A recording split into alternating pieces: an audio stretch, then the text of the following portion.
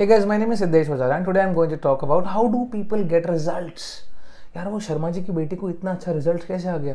अरे यार वो रोहित को इतना अच्छा रिजल्ट कैसे आ गया? How did you lose so much amount of weight, over the period of time? It's only because of one thing, that these guys are consistent.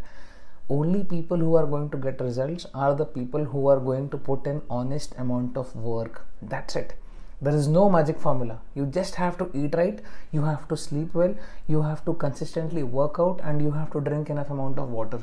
इसके बाहर कुछ नहीं है. The only thing that you have to do is you have to be consistent with the process.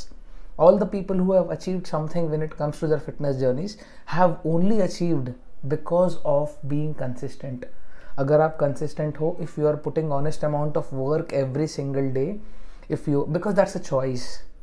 You want to change, and that is exactly what you need to do. You just have to put an honest amount of work every single day, and you are also going to get results.